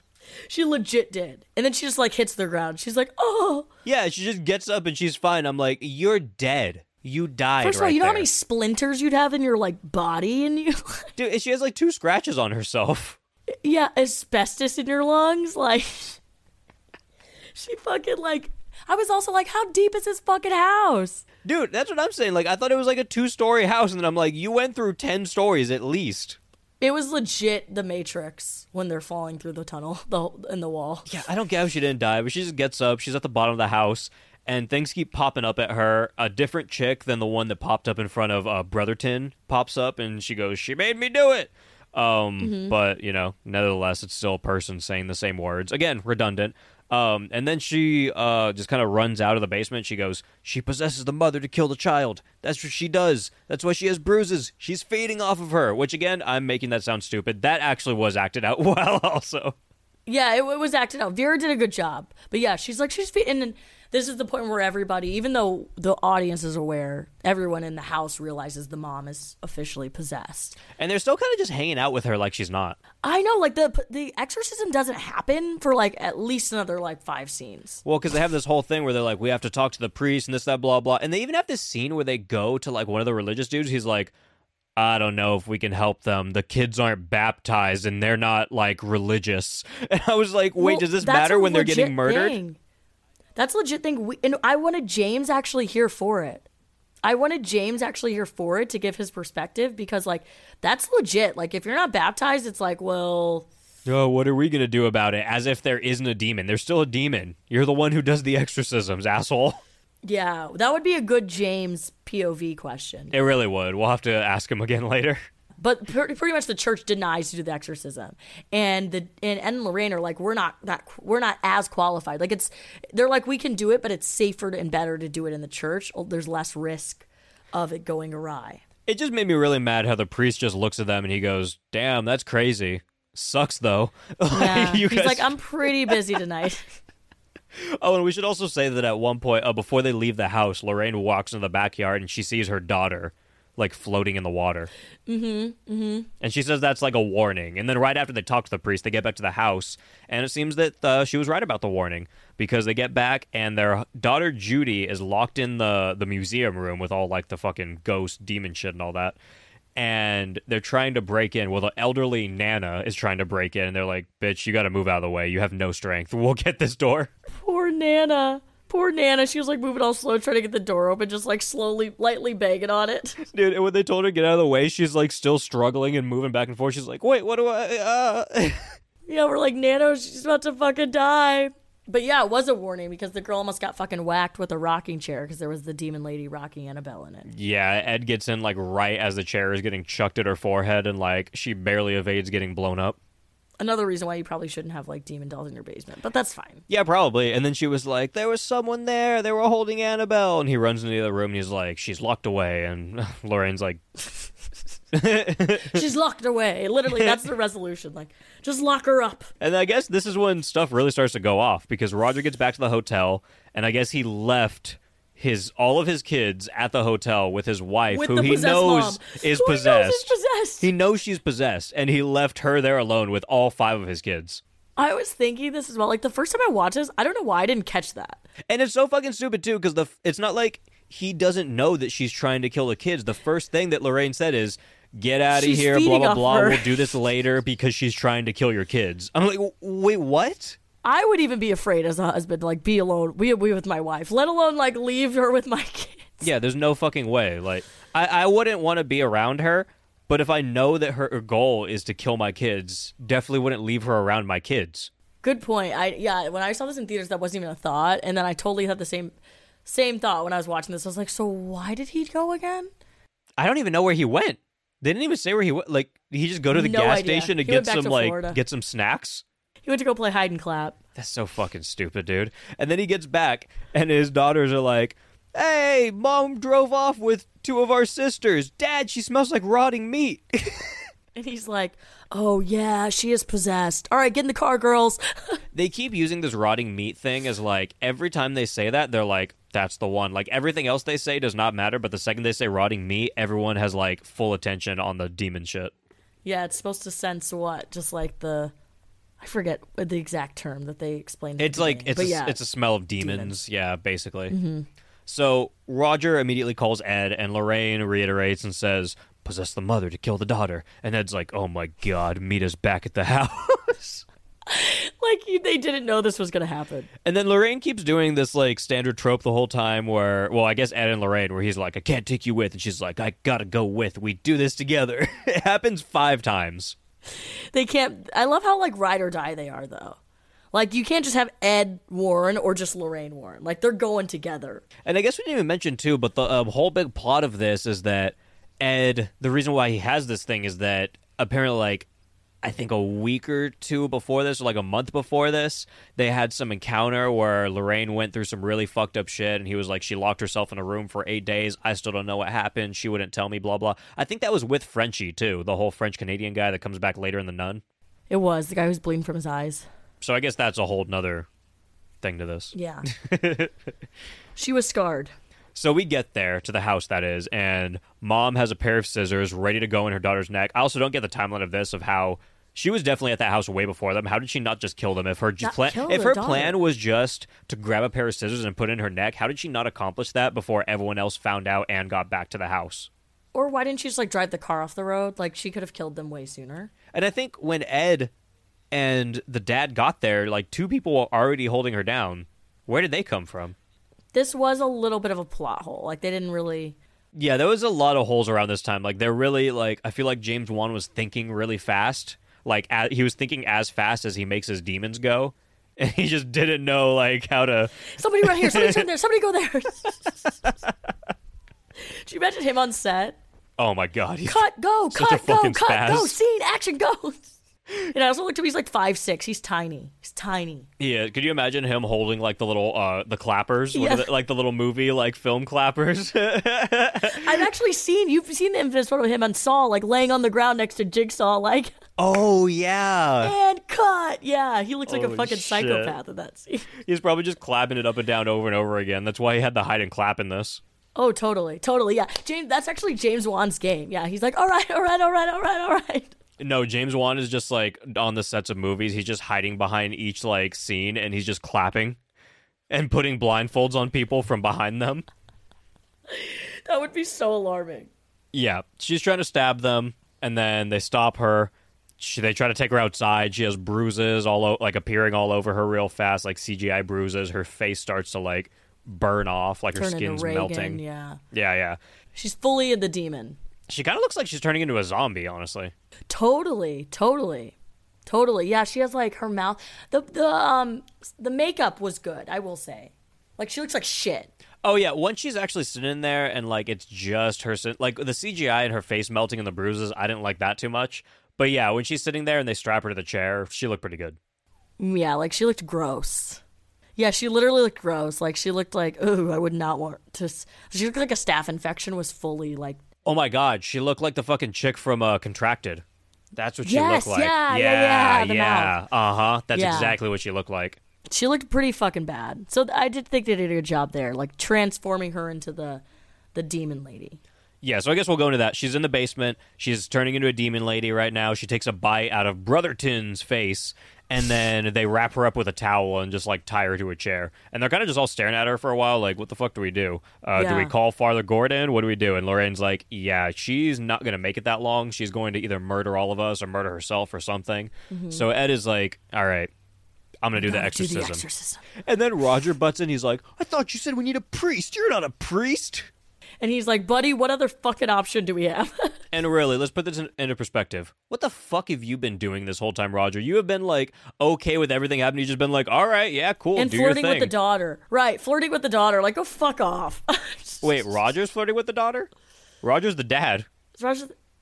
Oh, I was thinking the Asian guy. guy. No.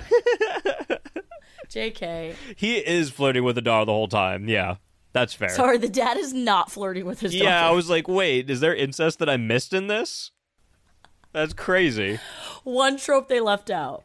They forgot the incest. For anyone that doesn't know, that's a standard Amityville trope. It is, unfortunately. It's probably worth noting that April has been gone for the past 5 minutes and somehow ended up under floorboards. Under the floorboards, like under 4 floorboards. Like no one can explain. No one can explain that. You can't get those up. They had to break them to get into them. And somehow the demon that's running the show didn't know that, because when he yells out, he's like, I found her. She's under the floorboards. Yeah, she takes jumps off. up and like she didn't already know. And I'm like, wait, how did you not know that? Wouldn't you had to have been the one that put her there? No idea how she got on the floorboards. I didn't even put much thought into that. You're right. That is a big pit hole. Honestly, I'm starting to like this movie less the more that we're talking about it, because these are things that I wrote down that I was like, that's annoying, but I kind of moved on from. But now that I'm thinking about all of it, it's Yeah. kind of pissing me off. Yeah, like I will say when you watch it, you don't really notice it. But like No, talking about it out loud, it Kim, makes no 'cause sense. It goes by so fucking fast. He's just running through everything.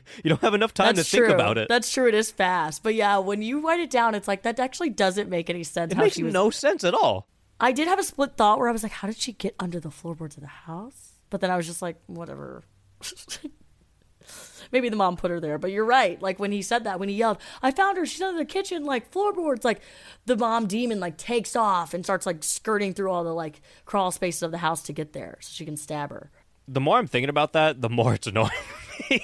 Also, like, if the guy, the Asian guy, I don't remember his name, if he was so easily able to, like, just punch through a hole in the floor and look at her, why didn't he just keep punching and pull her out? Like, he was just like, oh, I see her, and, like, stared at her. I'm like, Well, not only he wasn't even just punching, too. He had a crowbar. And then he gave up after so long. I feel like he could have done more. That's true, because he crowbarred enough to see her, and then he just gave up. And as the mom, like, almost killed her, he was just like, oh, come back. And then Lorraine comes up Right. and just starts rubbing on her head. Rubbing on her head, massaging her head. Yeah, when she's under there and they're trying to, like, I don't know, get her out of it, they're trying to, like, sympathize with the Carolyn part of the demon. They're like, let her go. Right. But, you know, unfortunate for him, Demon Carolyn says, she's already gone. Now you're all... Oh, wait, no. I mixed that up. That's when she's still inside. Okay, I don't care about that part. That really doesn't matter. I want to get to the floorboard part. Well, she's under there, and they start calling back to her. They're like, I sent you back to hell. Hey, Bethesda, or whatever the fuck her name is. Bathsheba! And then Lorraine starts rubbing her forehead, and then, like, they show us a fucking family comedy slow flashback. Like, it looked like a fucking, like, sitcom still shot.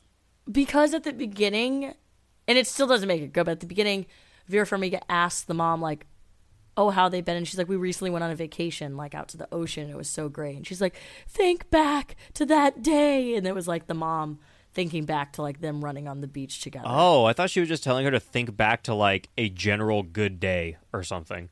Well, yeah, she was, but it was something that was referenced earlier in the movie. That's fucking stupid. Yeah. That was really stupid. It seemed very unrealistic that that's what would make the demon be like, oh. Yeah, it's the stupidest fucking thing ever. Like, it was really... I hated this. Like, I hated the way this movie ended. Yeah. It was all being built up for so long. You're like, oh, this bitch is going to go crazy, possession, this, that, blah, blah. In the end, they're like, come back, Carolyn. You had a good vacation once. And let me rub your daughter's forehead while I tell you about this. They're like... Literally, like, threw a hole in the floor. She had the scissors ready to go into her neck, and she just stopped and went, oh, like stopped in her tracks. And she beat them all there. Like, she could have easily just stabbed the fuck out of the little girl. Way before they even had time to rub the daughter's forehead. She was moving. She was moving and grooving in that bitch. She was moving like fucking the chicken Malignant. Train to Busan. Yeah. She was moving quick. You know what? Yeah, that's really fucking stupid. I'm definitely putting my rating down from what I initially rated it. Like, since talking about this. I wonder what I rated this. I think I probably rated it high, because it's been a while since I even... Well, do a new rating now, because I realized like I haven't seen this since 2013, so I did like a brand new rating for this. Anyway, let's finish this off.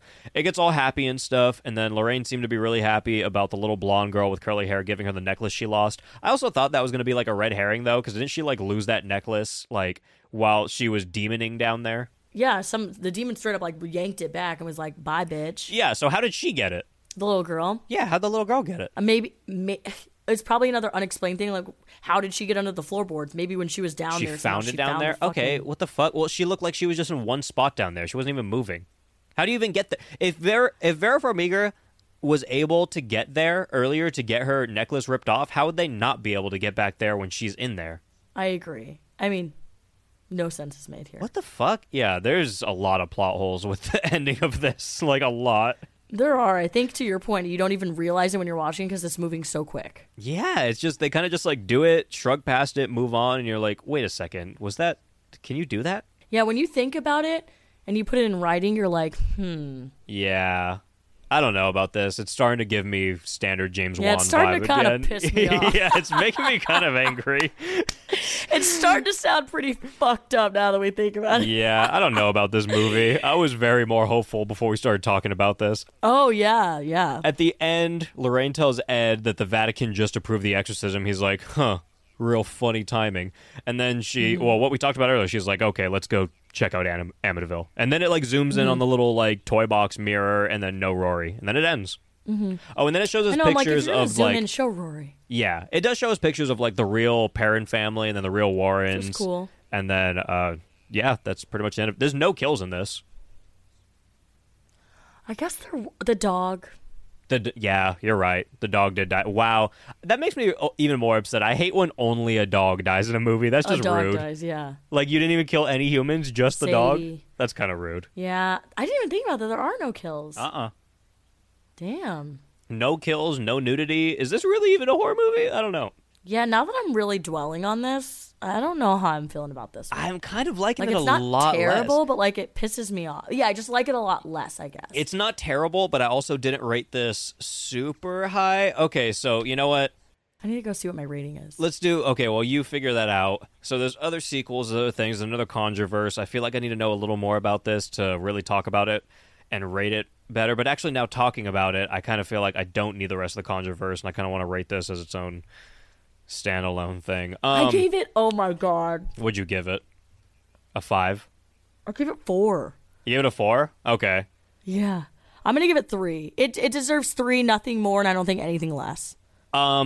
And you could even argue 2.5 if you really wanted to. Yeah, no, I'm going down to 2.5. I initially rated this 3, but after talking about it and all the things that pissed me off, I'm definitely going down to a 2.5. Yeah, I'm going to keep it at 3, but I'm going to think about it tonight, and it may likely go down to 2.5 tomorrow morning. Yeah, I don't know. When I was watching it, I was like, for a second, I was like, maybe this will be 4.5. Maybe it'll be 4. And then I was like, oh, it's down to 3.5. Oh, it's down to 3. After talking about it, It had potential. it's like, it's just a neutral movie for me now. Like, I like it, Yeah. but that's, yeah, I don't I'm know. not going to go out of my way to watch it again. No, I don't, like, now that I'm aware of what it is, I remember it well, I don't think I like The Conjuring that much. Like, I like it, but not that much. It's definitely overhyped for what it was. Yes, for sure. It's good, but it's definitely overhyped. It's not that Yeah. good. It's not. I remember going like home and thinking that was the scariest shit I'd seen in years. Years. Which is so funny now. So there's a couple Letterboxd reviews I want to read. The first one is 3.5 stars from Kirsten, and it reads, "This movie is about sideburns." Okay. You don't get that I don't vibe? remember sideburns. No. On Ed Warren, his sideburns were fucking bussin'. Oh, Ed Warren's sideburns were busted. His sideburns were longer than his face. The sideburns were, but like it's the 70s. Like, The second review is 4.5 stars from Camilla, and it says, "Ed Warren, come exercise this pussy." listen, if that's what she's rating it on, she's right. She's right. If she's gonna rate it on some hide and clap shit, she's right. It deserves 4.5. Solely for Ed On Warren. some hide and clap shit. Ed Warren, I'm gonna hide. You come clap this pussy. That is a savage fucking letterbox review. I love that. Oh, it's fucking funny. That's like some Twitter shit. It's pretty good, dude. Okay, Roger Ebert actually reviewed this. Okay, let's hear. He gave it a 1 star. Oh. But here's the thing. After I read his review, I almost wanted to bring mine a little lower. Because Read it. I'm not reading the whole thing because obviously it's a little long, but the first 2 paragraphs really summarize it very well. From Saw to Insidious, indie horror filmmaker James Wan's films have always been confrontational in their guideless grand. In their, gillless? What's gillless? Without gills? Looks like, or it's Gile? Okay, whatever. Maybe it's Gileless. I don't know. I don't know that word. Robert Ebert sometimes uses words. I don't know, and we're just going to be okay with that. Grandstanding. So it's not surprising that watching The Conjuring is like getting a tour of a haunted house attraction from someone that pushes and pulls you through every room. There's nothing really scary about Wan's latest because there's nothing particularly mysterious or inviting about its proceedings. The film's relentlessly lame expository... what the fuck did I just say right now? Expository. Expository. Jesus fuck. That's what they're saying. The film's relentlessly lame expository dialogue and tedious parade of jump scares are overwhelming in the worst way possible. Only 1 in 5 scares hit home because while Wan sometimes proves that he can reel viewers in, he usually prefers to strong arm his audience into submission. That last line is facts. That's on Facts. fucking point, right? That is like on point.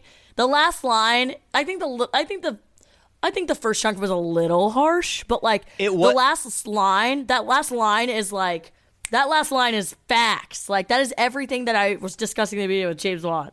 He forces you to like, this is my fucking demon. This is my fucking demon. Like he wants you to know and be aware of that.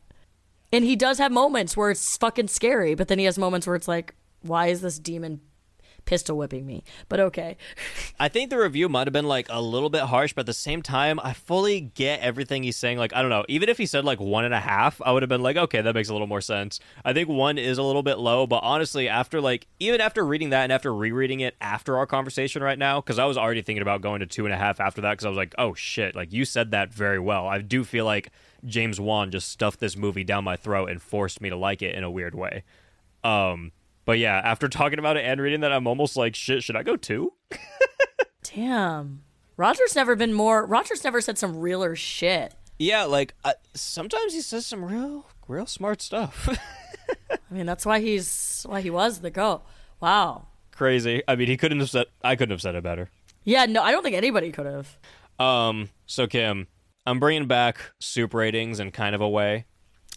Ooh, I like this. In a different way, though. It's more of a thumbs up, thumbs down thing. So, Okay. thumbs up for a ramen, thumbs down, cream of mushroom. What kind of bowl is this?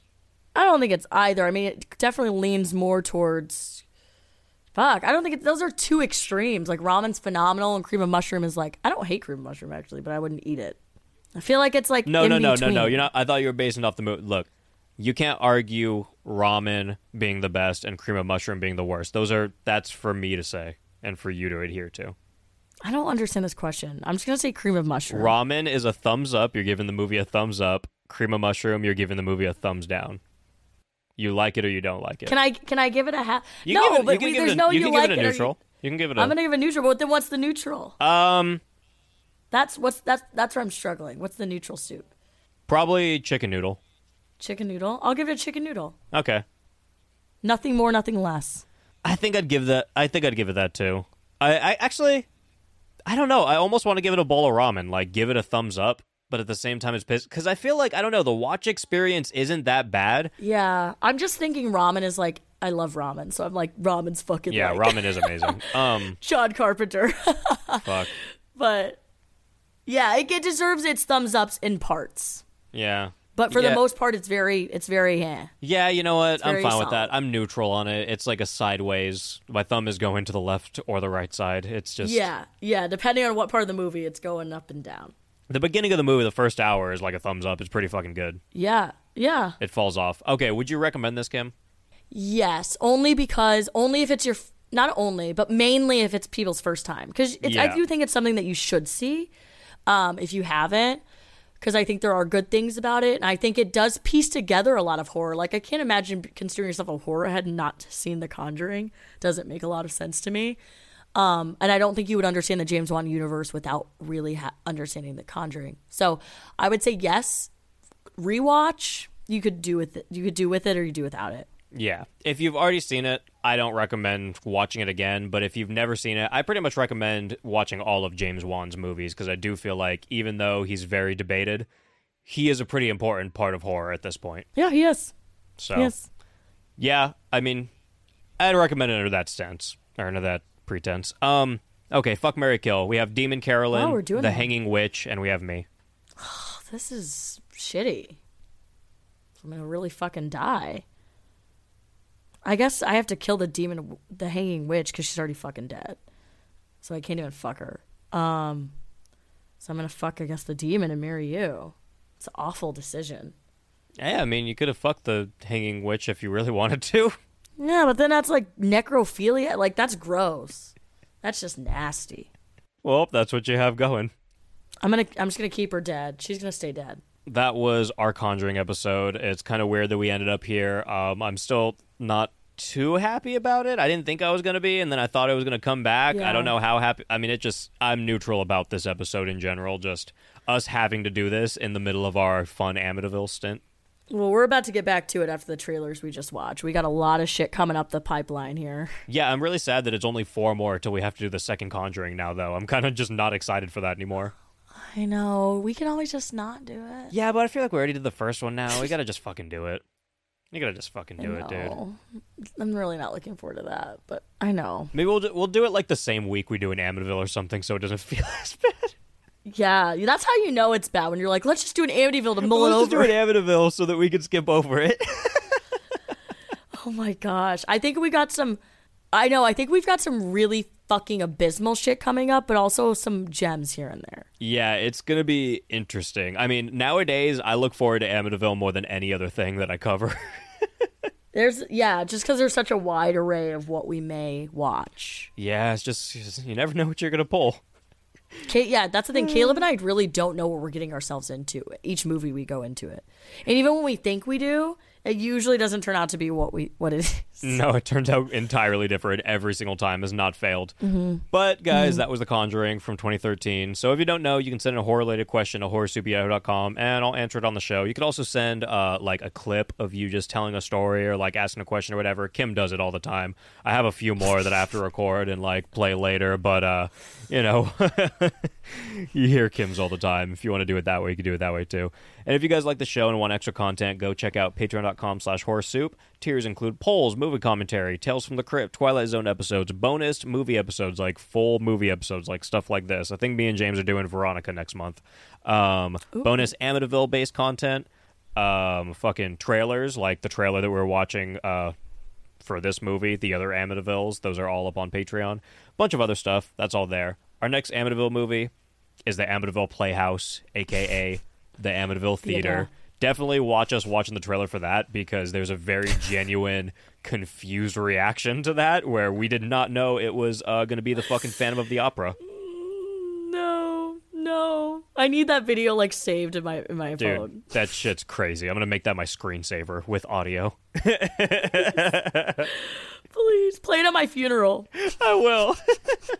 Whichever one dies first, or both of us, just play it at our funerals. It's getting played. So I want to give a shout out to some podcasts that I enjoy. This week, I want you all to listen to Buzz in the Tower, the 80s film podcast, Scaraholics, true crime podcast, and Brucker's Autopsy of a Horror... I said autopsy right now, and I swear to God that was like the wrong word, and that's definitely the word. Autopsy of a horror movie. You know when you say a word and you're like, that's not how you say that? That doesn't sound right. Yeah, it did not sound right when I said that. But before we sign off, I want to let you all know that I'm watching movies and supplying full commentary and penis jokes incredibly often nowadays on twitch.tv/horrorsoup. The streams have been super fun. We've been watching stuff like Ice Cream Truck, the first movie we ever covered on the show, Thanksgiving, Silent Night, Deadly Night 2, Peter Rottentail, which we talked about a little bit with the Polonia brothers. They made an Amityville that we're getting into soon. I wonder if I could just watch that for Patreon too. I probably can. If it's a Polonia brother movie, Probably. I'm sure there's no copyright on it. And like a bunch of nunsploitation movies, thanks to my good friend Marissa. And if you want to keep up with the show on social media and whatnot, you can follow the Instagram at Horror Soup, Twitter at Horror Soup Sucks, Letterboxd Movie Reviews. I'm at Horror Soup Caleb. Kim is at Kim_Shady.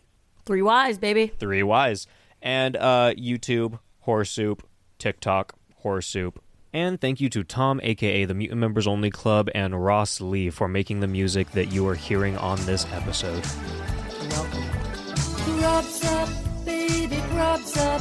Give me horror soup, give me horror soup. Give it horror soup. Horror soup. Would you like some bread? I'll do you a slice with a pinch of salt. It'll taste really nice. You've done really well, 'cause this stuff tastes just like hell. Swallow it down, it'll fill up a hole. Stick out your tongue and lick out your bowl. We're having a bite with creatures of the night. Grubs up, baby, grubs up. Give me horror soup, give me horror soup. Give it, grubs up, baby, grubs up. Give me horror soup, give me horror soup. Give it, horror soup. Horror soup. Horror soup will keep you well fed. Its gorgeous smell could wake the dead. Vegetable is just forgettable. If your energy's low, you know what to do. Simply gobble on down some of the spooky stew. We'll wine and dine a hungry Frankenstein. Grubs up, baby, grubs up. Give me horror soup, give me horror soup. Give it, grubs up, baby, grubs up. Give me horror soup, give me horror soup. Give it, horror soup. Horror soup. Let me be your Sweeney Todd, your private chef. I'll be your just desserts. You can even drink it from a cup. I'll do the washing up, I'm getting full. My belly's gonna burst. Oh, can you see my psychic energy? Grubs up, baby, grubs up. Give me horror soup, give me horror soup. Give it, grubs up, baby, grubs up. Give me horror soup, give me horror soup. Give it, horror soup. Horror soup.